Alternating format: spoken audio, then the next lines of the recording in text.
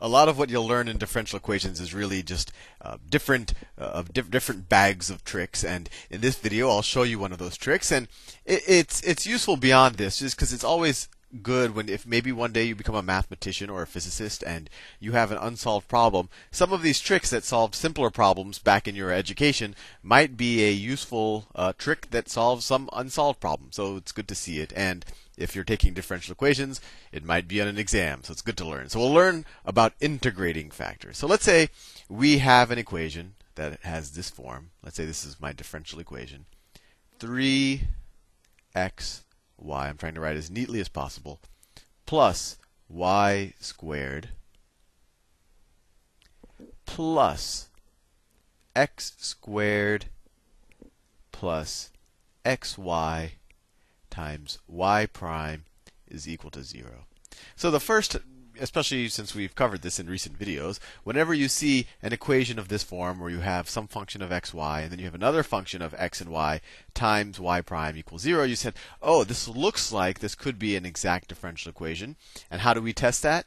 Well, we can take the partial derivative of this with respect to y, and we could call this function of x and y m. So the partial of that with respect to y, so m, the partial with respect to y, so it would be 3x plus 2y. And if this function right here, that expression right here, there, that's our function n, which is a function of x and y. We take the partial with respect to x, and we get that is equal to 2x plus y.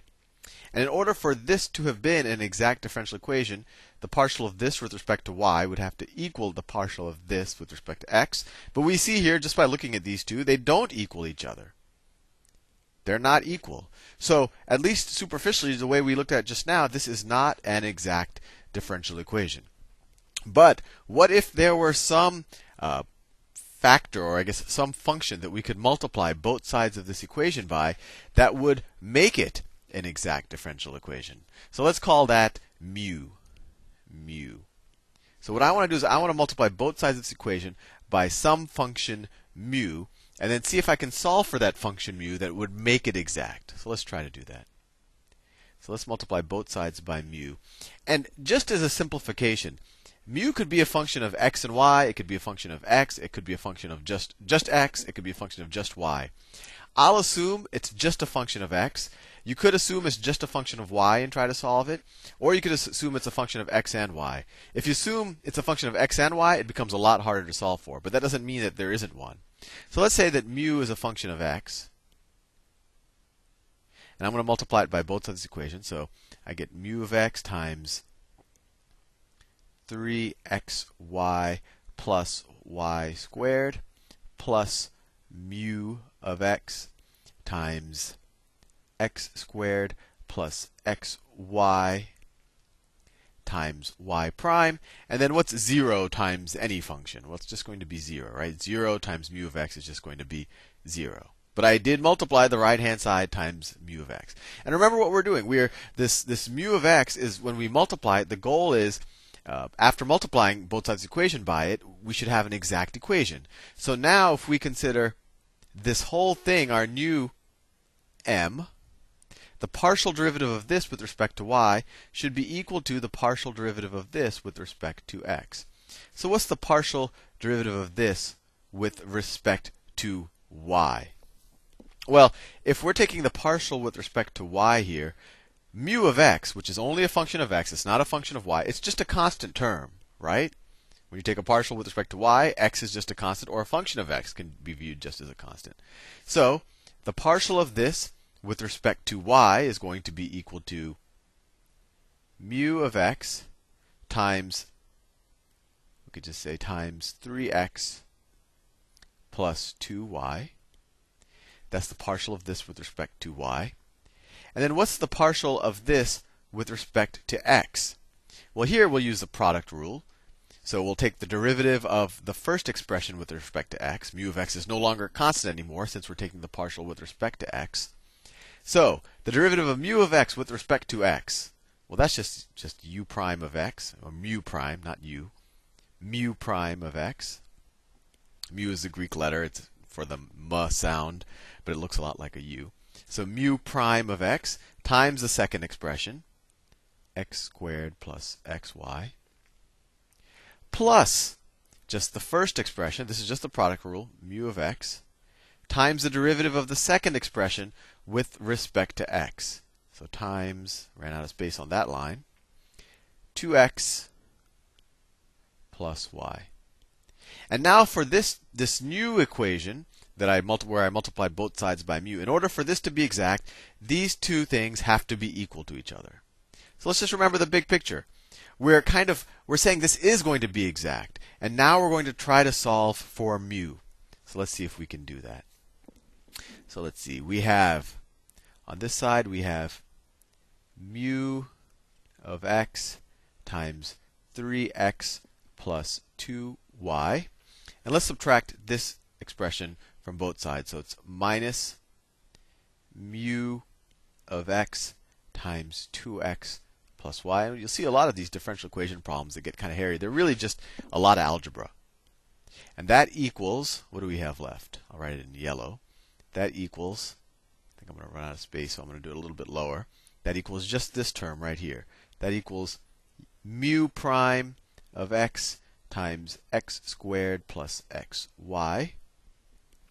And let's see, if we factor out a mu of x here, we get mu of x times 3x plus 2y minus 2x minus y is equal to mu prime of x, the derivative of mu with respect to x, times x squared plus xy. Now we could simplify this, so we get mu of x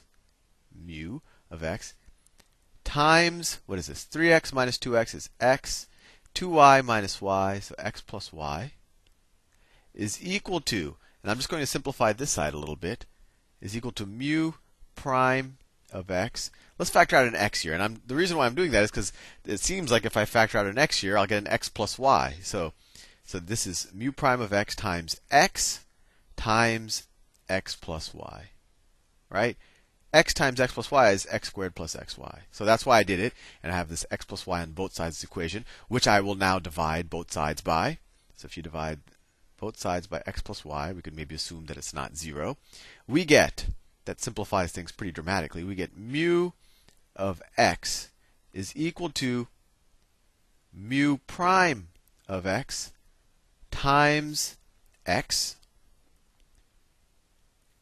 And now, for just the way my brain works, I like to rewrite this expression just kind of in our operator form, where we write, instead of writing it u prime of x, we could write that as d mu dx. So let's do that. So we could write mu of x is equal to d, the derivative of mu with respect to x, times x. And this is actually a separable differential equation in of itself. This is kind of a sub-differential equation to solve our broader one. We're just trying to figure out the integrating factor right here. So let's divide both sides by x. So we get mu over x. This is just a separable equation now. Is equal to d mu dx. And then let's divide both sides by mu of x, and we get 1 over x is equal to 1 over mu. That's mu of x. I'll just write 1 over mu right now for simplicity, times d mu dx. I'm actually going to go horizontal right here. Multiply both sides by dx, you get 1 over x dx is equal to 1 over mu of x d mu.